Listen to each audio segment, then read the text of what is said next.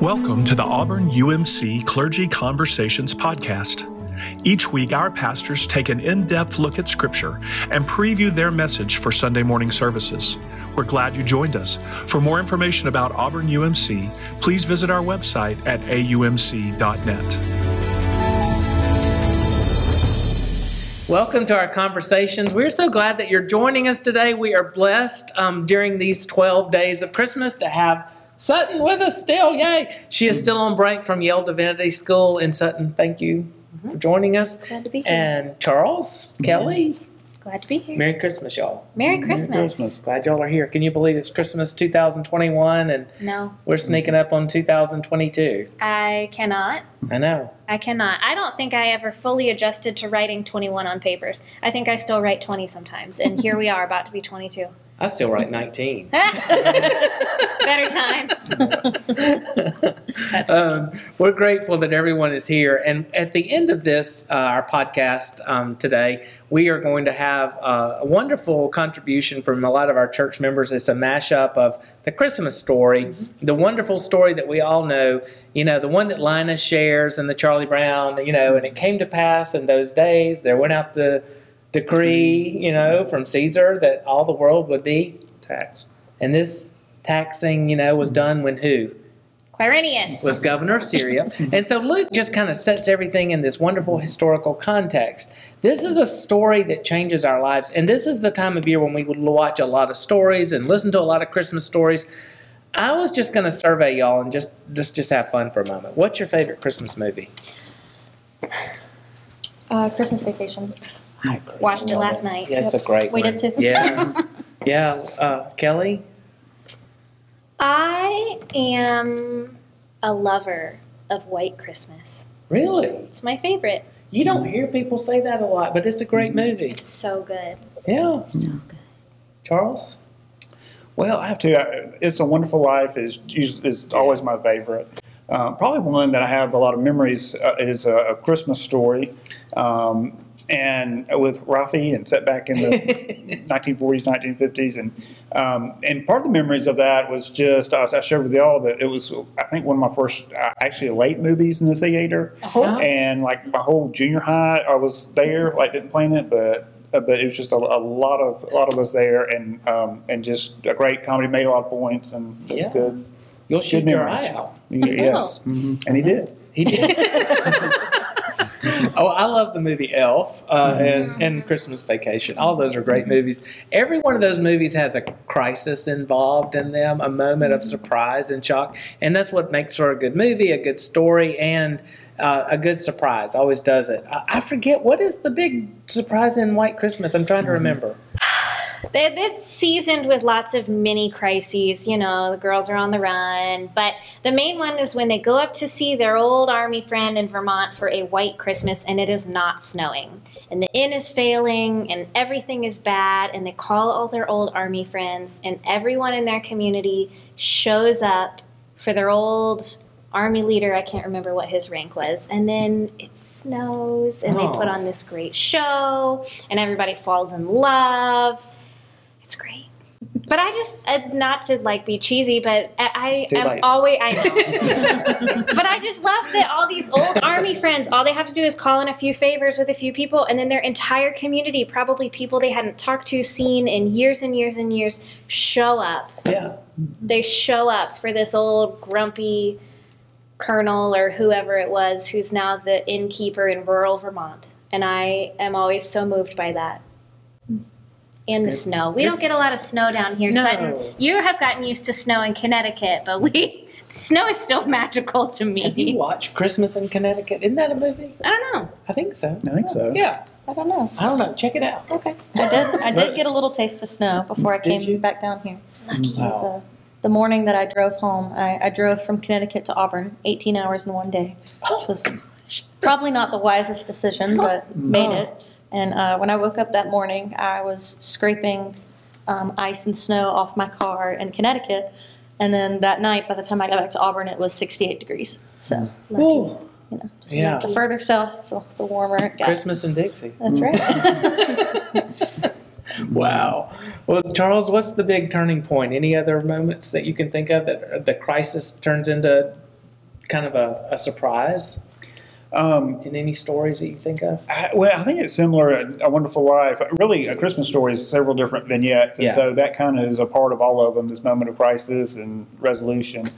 But in A Wonderful Life, it's of course when they lose the money for the building savings and loan, and they go all over the place and looking for it. And then of course George Bailey realizes what life would be if he never existed, if he was never born. And really the high point is at the end where people who he has helped and lives he had touched came in to help him.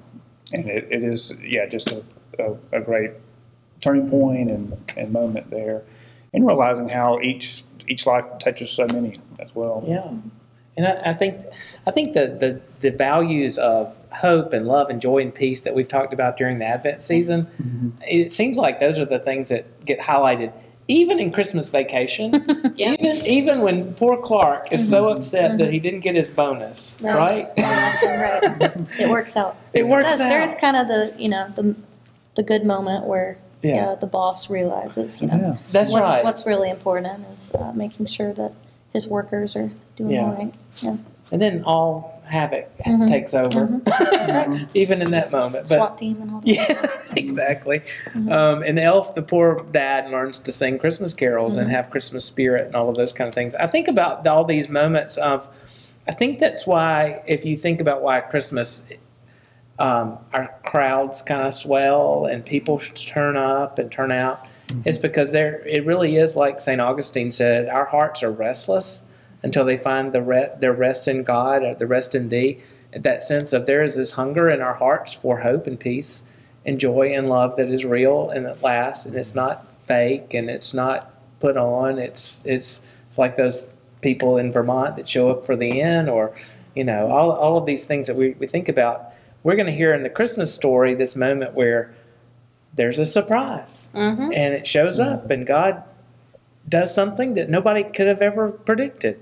Who knew that a virgin birth could happen, and a barren woman named Elizabeth could carry a child, and all these things that you think about that are just unlikely, and people that we never could predict, and shepherds. People working the night shift become the proclaimers of the good news. It's shocking if you think about it. Any thoughts on this story that we hear often every Christmas? Linus recites it for us, and all these great things happen, and we return to this story because it really kind of defines us and shares a hope that we long for. I think one of the bottom lines in most of the movies and some of those moments in life, it's just not only is there a resolution, but there's this feeling, this thought that things will never be the same again, that things have changed, that people have changed. And, that's true. And so I think that is, in the midst of all the surprise of the Christmas story in Scripture, of people being used that you would not think of, those who are on the margins and those who might be considered the least. In the midst of all that, it's this idea that not only is this moment special, but it's something that changes so much. I think about there's that moment at the end of this scripture reading when Mary, it says, pondered everything in her heart.